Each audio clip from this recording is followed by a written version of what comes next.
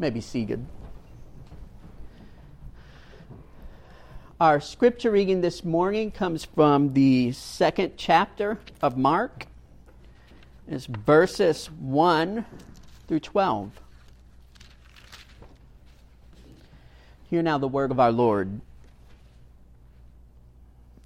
A few days later, when Jesus again entered Capernaum, the people heard that he had come home. So many gathered that there was no room left, not even outside the door, and he preached the word to them.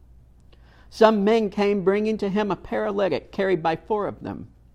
Since they could not get him to Jesus because of the crowd, they made an opening in the roof above Jesus, and after digging through it, lowered the mat the paralyzed man was lying on. Then Jesus saw their faith. He said to the paralytic, "Son, your sins are forgiven." Now, some of the teachers of the law were sitting there thinking to themselves, "Why does this fellow talk like that? He's blaspheming. Who can forgive sins but God alone?" Immediately Jesus knew in his spirit that this is what they were thinking in their hearts. And he said to them, "Why are you thinking these things? Which is easier, to say to the paralytic, 'Your sins are forgiven,' or to say, 'Get up, take your mat and walk'? But that you may know that the Son of Man has authority on earth to forgive sins," he said to the paralytic, "I tell you, get up, take your mat, and go home."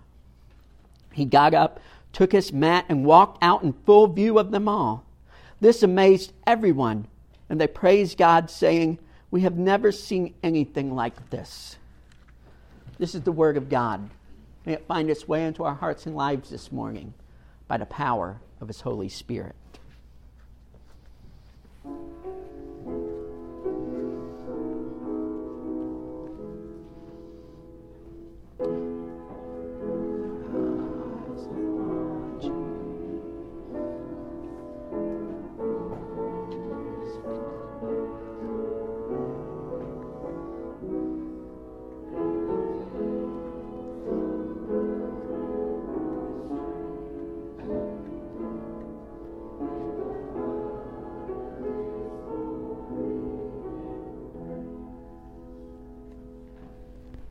May be seated.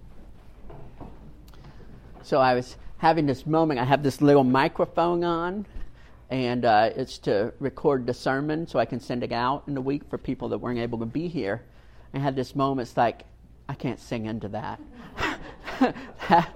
That's going to go into someone's ears. So you all sing on my behalf. No one needs that. I want everyone to close your eyes for just a second. I'm going to say a word, and then I want you to think about what's the first image that comes to mind when you hear this word. So close your eyes for just a second. Church. Open your eyes. Church. What images came to mind? Does anyone want to share? Yeah. Steeple with the cross. Love. Yeah. Anyone picture people you grew up with at church in your childhood? Yeah. What I think of, and I can't help it, when I think of church, I think of this nursery rhyme I learned in preschool at church about the church. And it goes like this. You put your hands like this, right? And you say, "This, here's the church. Here's the steeple. Open the doors. Here's all the people." Right? Anyone ever learned that? Yeah, that is exactly what I think of when I think of the church. I just picture these two hands together, the little steeple. Here's the church, here's the steeple, open the door, here's all the people. I want you to think about that. Hold that thought. What is it you think about when you think about church? So we're reading together until Easter through the Gospel of Mark. And we're going to follow the journey of Jesus to Jerusalem, to the cross, and through the cross to the resurrection. And our guide is going to be this guy named Mark, who wrote this gospel. Now, Mark is not a very good writer. And here's what I mean. I was actually an English major, and one of the things I kind of learned is there's two types of writers. There are really good writers, and there are really good storytellers, right? And really good writers are good at like that really precise, flowery language. They've always got the comma in the right place, right? They're very technical. They know the difference between there, and there, right? They know all that stuff. And Mark was not a really good writer. And one of the reasons we know that Mark wrote the first gospel, and that Matthew and Luke looked to Mark for inspiration when they were writing their gospels, is that Mark made a lot of grammatical mistakes. And Matthew and Luke, when they were using Mark, and then they were adding their own stories that they had learned and teachings that they had learned, they also went through and corrected some of the grammar. And so that's one of the clues we have that Mark sort of wrote that first draft of the gospel that Matthew and Luke used and expanded upon. See, Mark also wrote in this Koine Greek, it's called. And the best way to phrase it is, it's not really the Greek that writers use. It's more of a country kind of Greek that common people speak. And this is the kind of Greek that Mark wrote in. But Mark is an amazing storyteller. And in fact, if you sat down this afternoon, wouldn't be a bad thing to do, by the way. If you sat down this afternoon with the Gospel of Mark, you could probably read it from beginning to end, and it would never lose your interest.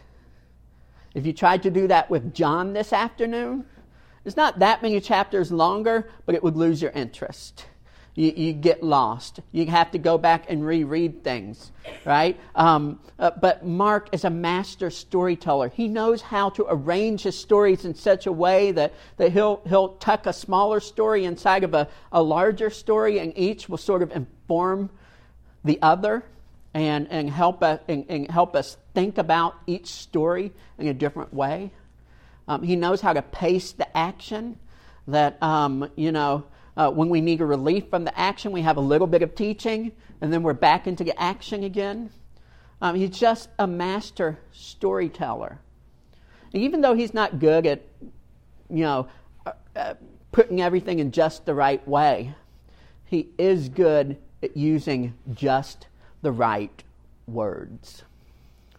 See, I bring this all up because Mark is trying to do something special here with this story. He's trying to point his readers in the direction of the church. He's trying to get his readers to think about the church as they read this story.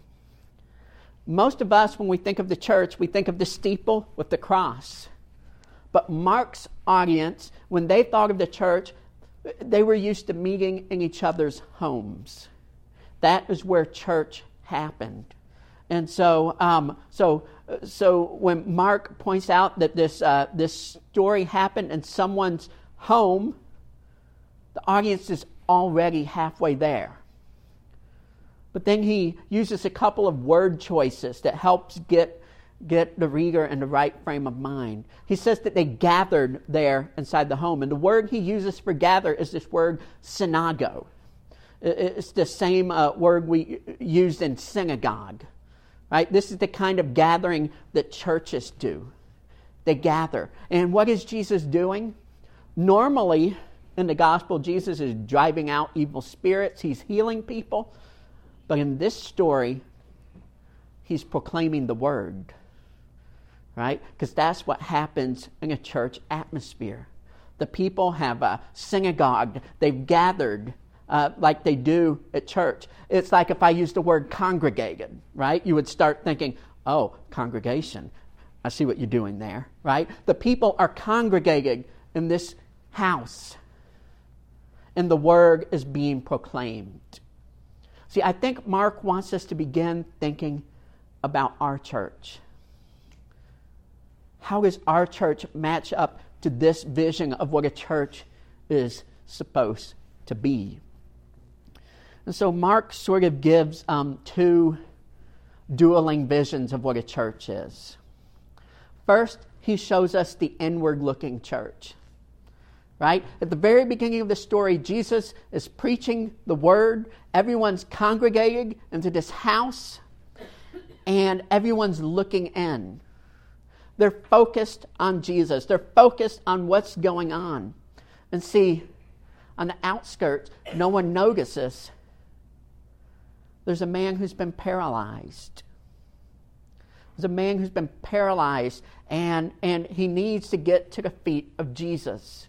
But everyone's turned in. They're focused on what's going on out here, and they don't see what's going on out there.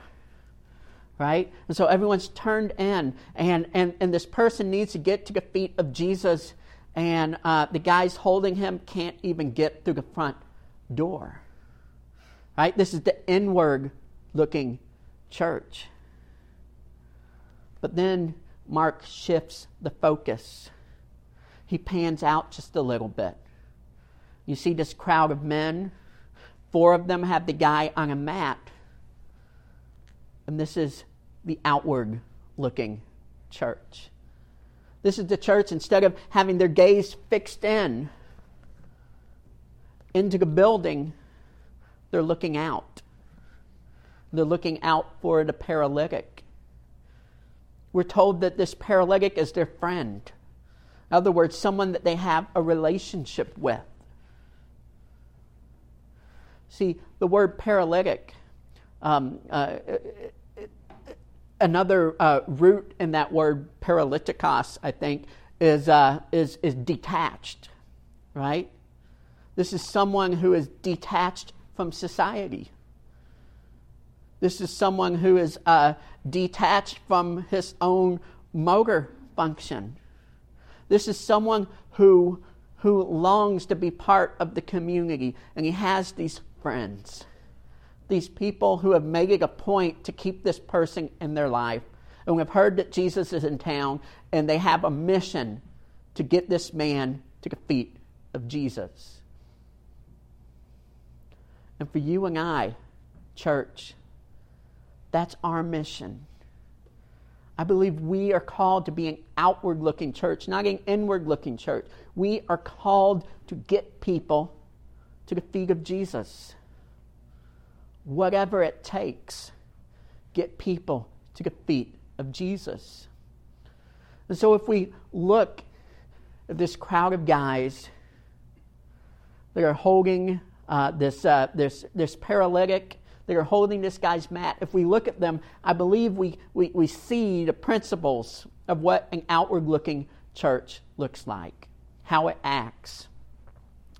The first thing I noticed when I was reading this story about the outward-looking church is that they don't give up.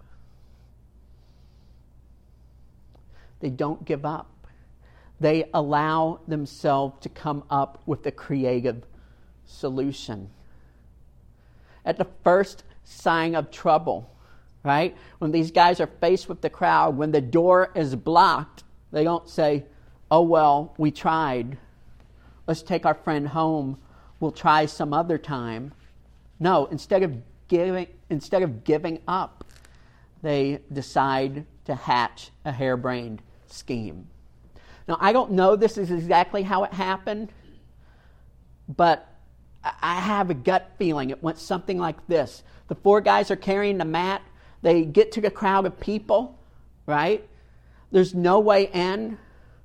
One of them says, well, I guess it's not going to work. Guess we can't do it. Guess we have to come back tomorrow.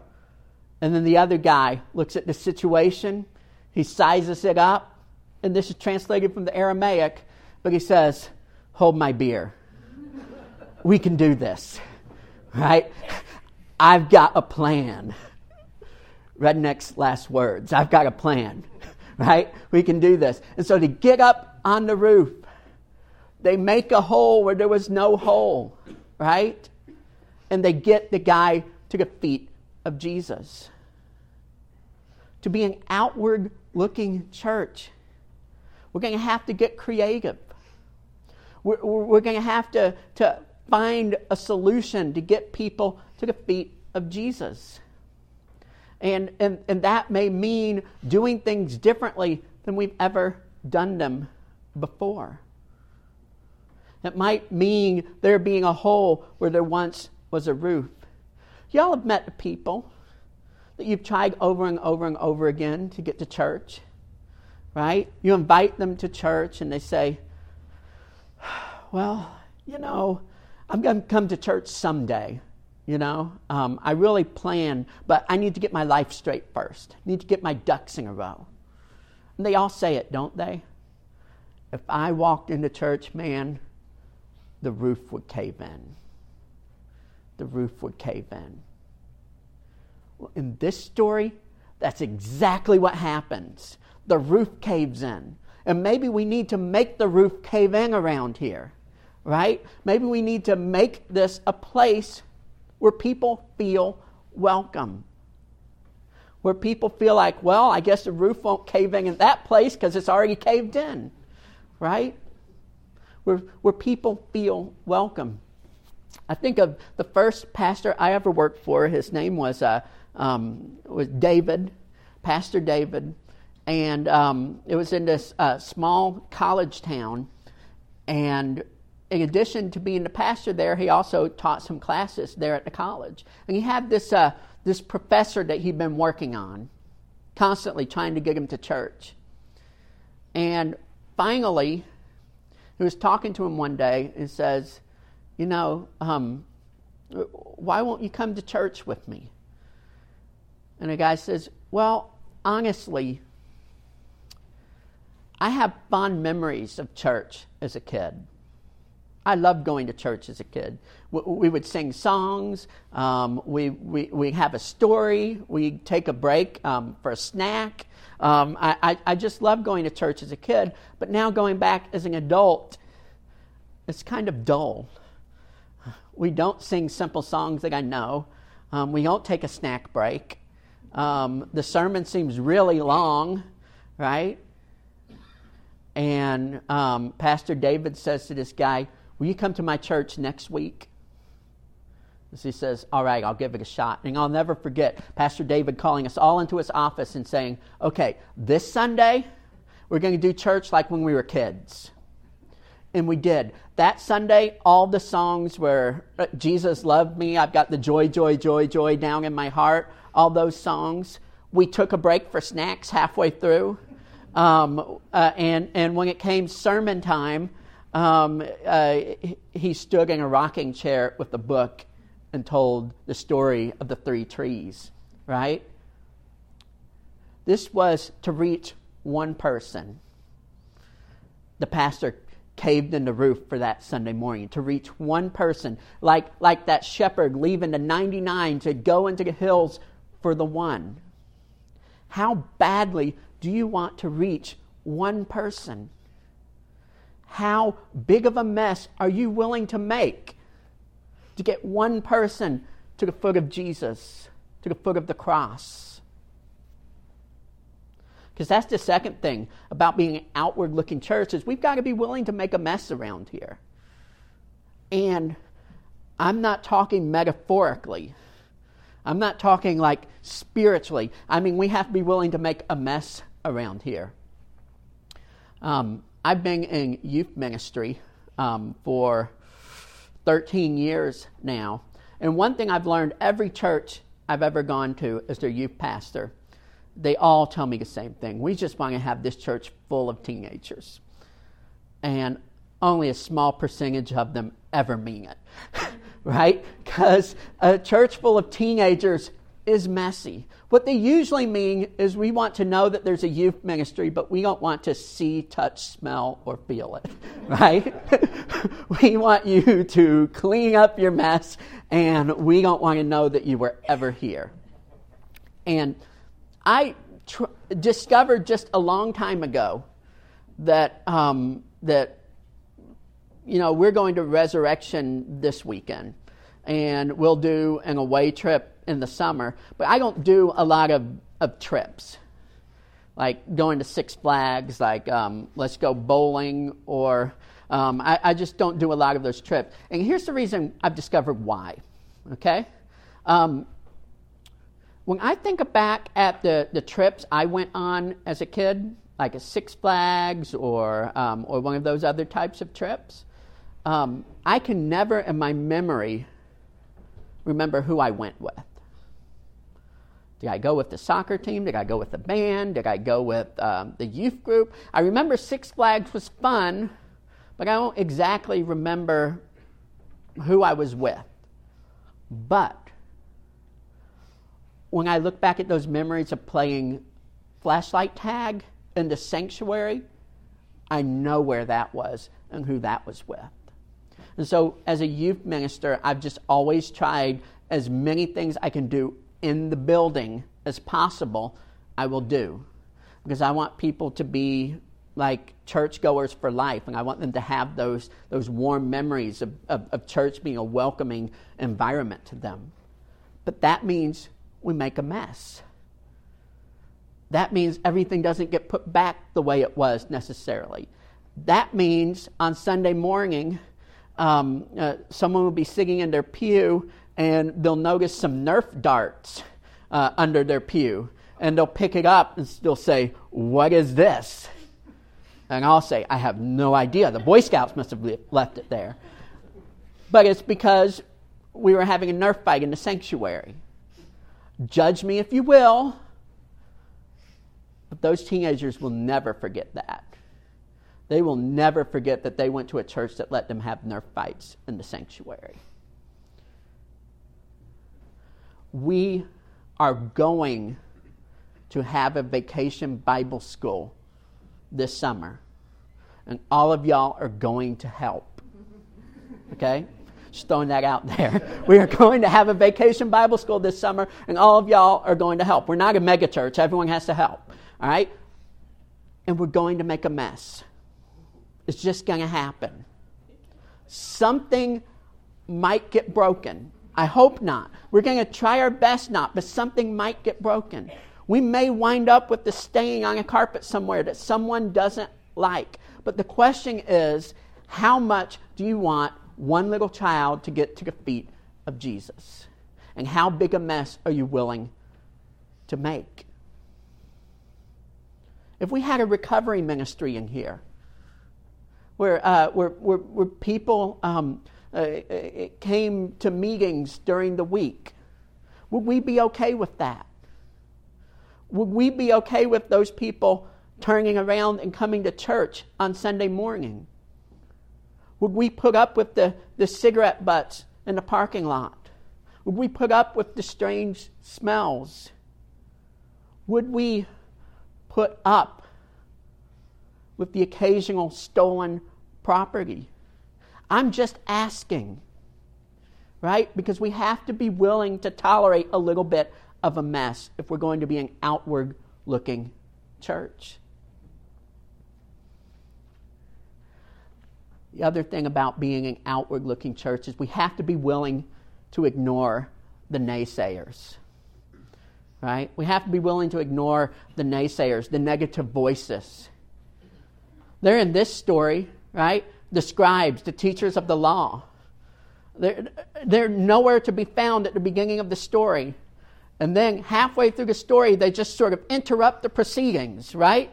They remind me of Statler and Waldorf. They're the two old men Muppets that sit in the balcony during the Muppet Show, and they just sort of holler out their insults halfway through the show. "Oh, this show is so moving. Yeah, I wish they'd move it to Pittsburgh." Oh, right? describes, just like Statler and Waldorf, and we're told that they're sitting, right? They're not even participating.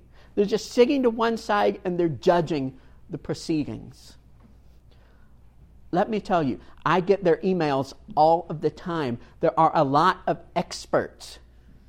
They're experts about the church, right? I get all of these emails about studies that people have done to tell what has worked and what hasn't worked in the church, right? And a lot of these experts sit on the sidelines and they tell you what worked for them at McMega Church in L.A. And they say that that's the way you're supposed to do your church in Ranger, Virginia, right? And they all point to these statistics about what has and hasn't worked. You know what's insane about that? Is what has and hasn't worked isn't necessarily what's going to work this morning. What God has and hasn't done isn't necessarily what God is going to do this morning. It's like the two guys from Eastern Kentucky that decide they're going to pull their money together and they're going to go to the big casino and in North Carolina and they're going to win some money, right? And so they pull their money together. They go to North Carolina, to Cherokee, to the casino, and they play the first game they see. And it's a dice game. And it's real simple. All you've got to do is bet on the right number, and you can double your earnings. And so they plunk down some of their cash, and the one guy calls out 6. Roll the dice, and it's a 3. And the other guy says, you should have said 3, right? And then the guy calls out 4. Roll the dice, and this time it's a 3. And the guy says, "See, you should have yelled 3." This time they roll the dice. The guy yells 3. It's 2, right? They're walking out. They've lost all their money. And the one guy turns to the other. "If you had just listened to me, we'd be rich." Right? That's the way these so-called experts are. If we had just listened to them, we'd be rich, right? But you can't constantly be looking back at what has and hasn't worked. We have to be focused on the mission here in the moment. And one thing I've learned about critics is some people are just always upset. I've just learned this. Some people are just always upset. Some people are never happy no matter what you do. Now, that's not the vast majority.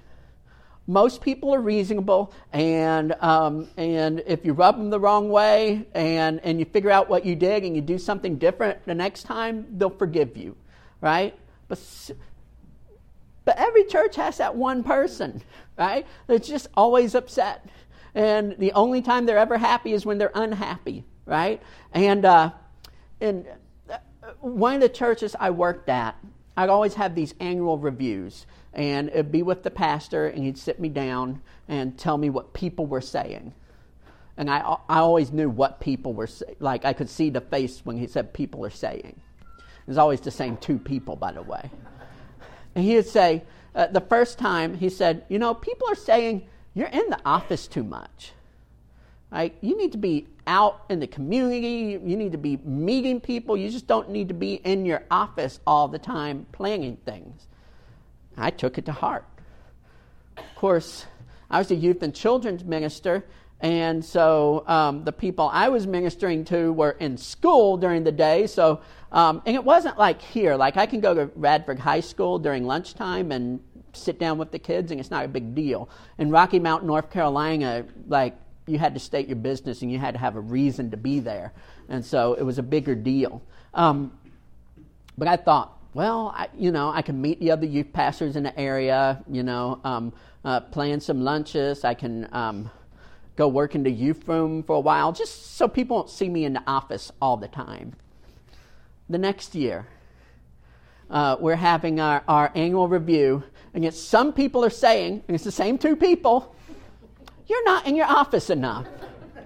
We never see you here. We wonder what we're paying you for," right? Some people are just never happy. You got to block out those voices if you're going to get people to the foot of the cross. You're going to have to block out the voices that you say, you can't do that. Because if we can't be focused on mission criticism if we're going to do the critical mission. We can't be focused on mission criticism if we're going to do the critical mission. You take good advice, you take it all in, you look at those statistics, but ultimately you follow the lead of the Holy Spirit. Ultimately, you follow the most direct line you can find between where you're at and the foot of the cross. Between where you're at and the feet of Jesus. And if that means going through the roof, then by golly, we're going through the roof. That's how an outward-looking church thinks. Finally, an outward-looking church has faith. See, Jesus is in the middle of a sermon. He's proclaiming the word. He's probably telling some wonderful parable that we're never going to know about, because right in the middle of it, plop, the paralytic falls in front of him. There's like dirt and dust everywhere. He looks up, and there's 4 guys grinning. And he looks at those 4 guys, and it says he sees their faith. He sees their faith, and then he looks at the paralytic, and he says, "Son, your sins are forgiven." See, the paralytic's sins aren't forgiven because of his faith. The paralytic's sins aren't forgiven because he's such a great guy. The paralytic's sins are forgiven because of the faith of the 4 guys that got him to the foot of Jesus. Think about your own life. Who here is here this morning because of someone else's faith? Because someone else saw something in you? Because someone else carried you? Because someone else, when you were at your darkest, when you were at your lowest, and when you said, "I'm not coming," someone else came and got you and dragged your sorry butt here. Who here is here because of that? Because of the faith of someone else? And the only response to that is to pay it forward. Is to go pick up someone else's mat and get them here to the feet of Jesus. A story about a little girl named Jamie. And Jamie was 12 years old, and she was in a bad car accident. And she lost her right arm. And she didn't want to go back to school. She didn't want to go back to church. She didn't want to go to Walmart and be out in public because she was so self-conscious of her right arm. And finally her parents decided, we've got to get her back out into the world. We're going to go to church on Sunday, and then we're going to go back to school on Monday. And so they called ahead to the church, to the Sunday school teacher, and said, "Hey, Jamie's coming this morning. She is really self-conscious about her right arm. If you could just do your best not to draw any attention to it." Well, the Sunday school teacher wound up having to call in sick, and there was a substitute that morning. And Jamie got there and did Sunday school, and everything went along fine until the very end.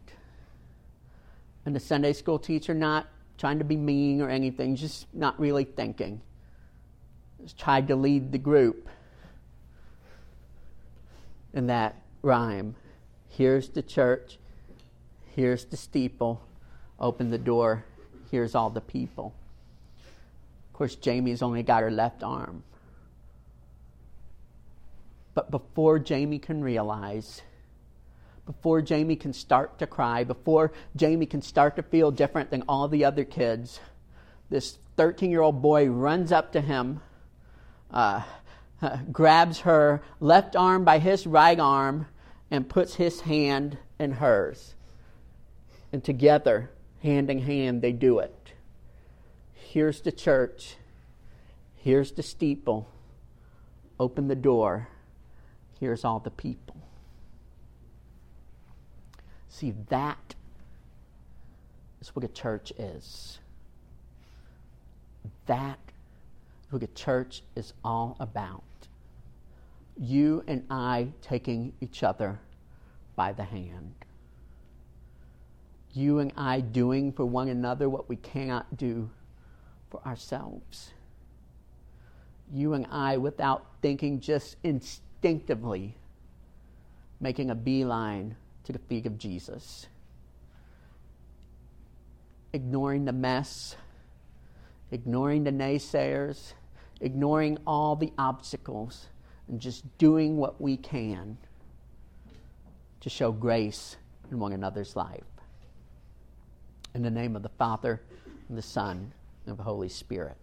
Amen.